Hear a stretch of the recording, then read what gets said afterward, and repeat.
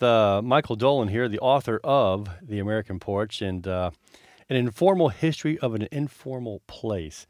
They're giving me a hard time, Michael. I've never allowed an interview to go so long, but being being a landscape, you shouldn't have called. I know that's okay. No, talk. listen, I want to. It's just, it's the Well, sponsors. You can put this in the online form, the director's cut. We're going to, but that's okay. I want to go ahead and spend another 5 minutes. Let me give you the very brief summary. So you had this collision of African vernacular architecture and neoclassical architecture coming from Europe, and that's how we wound up with the porches that we have.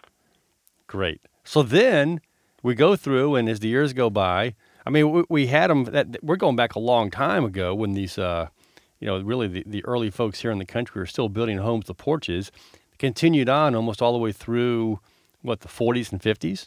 Well, the porch was not used a great deal going through the colonial period, but you had a few houses like Monticello and Mount Vernon built by Thomas Jefferson and George Washington that very, very, and it relates to the subject of your show, which is Jefferson and Washington were looking to use the porches or the loggias or the piazzas on their houses to frame the land and the wilderness. So they would be looking through a frame. And that's very important because when you're talking about in yesterday or today, the porch constitutes a frame through which you view and in which you are viewed.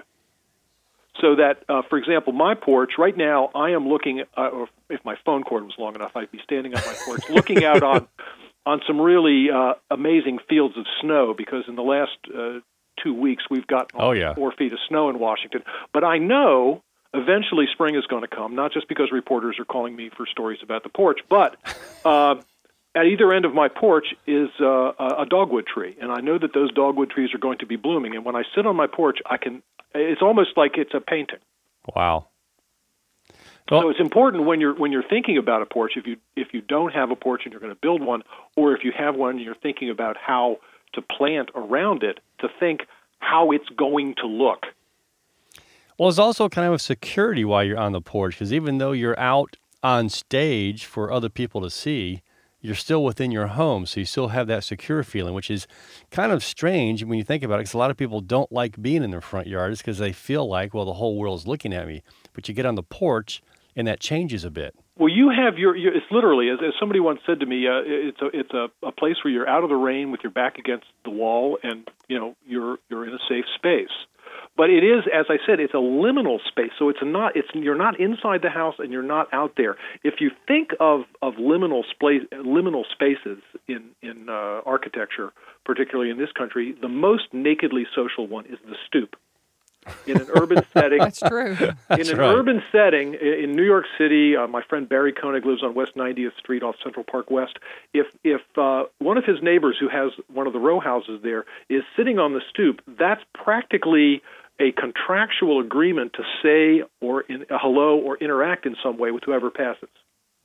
And that's so important. We talk about that, too. It's just when you're out front, you get to know your neighbors, too, even if you're only discussing the outrageously high electric bill that you got. It's true. It's a chance for interaction. And then if you move back, you have the stoop and you have the dooryard, Whitman's poem, the dooryard, flowers in the dooryard bloom. Mm-hmm. The dooryard is the area in an urban setting that's where the porch has some setback. And then you have the porch, which often is elevated slightly, even if just one step. Right. And then, depending on how you finish the porch, you may or may not have railings and stiles on it, which provide another layer of remove. But it's also an opportunity for interaction. You control the interaction. If you're on the stoop, you don't control the interaction. Somebody walks by and says, "Hey, what's up?" You got to go, "Hey, what's up?" But if you're on the porch, for example, my porch is set back about 15 feet from the sidewalk. If I'm sitting on my porch, because of the height of the porch, which is a couple of feet, maybe 3 feet high, I'm not really visible because of the semaphore effect. Somebody walking by can't see me sitting on the porch. I have to say hello and raise my hand, and then you'll see them like Bruce Almighty. It's like, what? Who spoke? But then at that point, if I say hello, my neighbor reacts, and we maybe just have a passing comment, or I say, "Hey, come up and sit down." Right. And you control that. You control the extent of the intimacy. Well, what I'm hoping is we can get a hold of you again further on And I'd like to find out if you've got any comments about how some of the older neighborhoods, especially in the South, where the porch almost gets all the way out to the street as far as how they do the little step up into the front yard and the small little gate that runs around. It's almost like you've got the actual porch, and then you've got the vegetative porch where you've got the fenced-in front yard. And, right. And it seems like it's got that. But from the street, the yard frames the porch, and from the porch, the yard frames the street. So... Well, great. You just covered it right there. Okay. Well, we won't have to call you later. This saves everybody trouble. To sum up. Michael, really awesome. appreciate your Good time. We are going to be giving away one of your books here this week. And wonderful. Your publisher is sending those out to us. So thank you so much, and I hope to be in contact again about some other things, too. So thank you. All right. Really appreciate it. Take care of yourself. See you. Bye-bye. Yes, sir. See you. That was Michael Dolan. It's a great book about the American porch. And if you really are into making places in your landscape as opposed to putting things in, this would be a great book to pick up.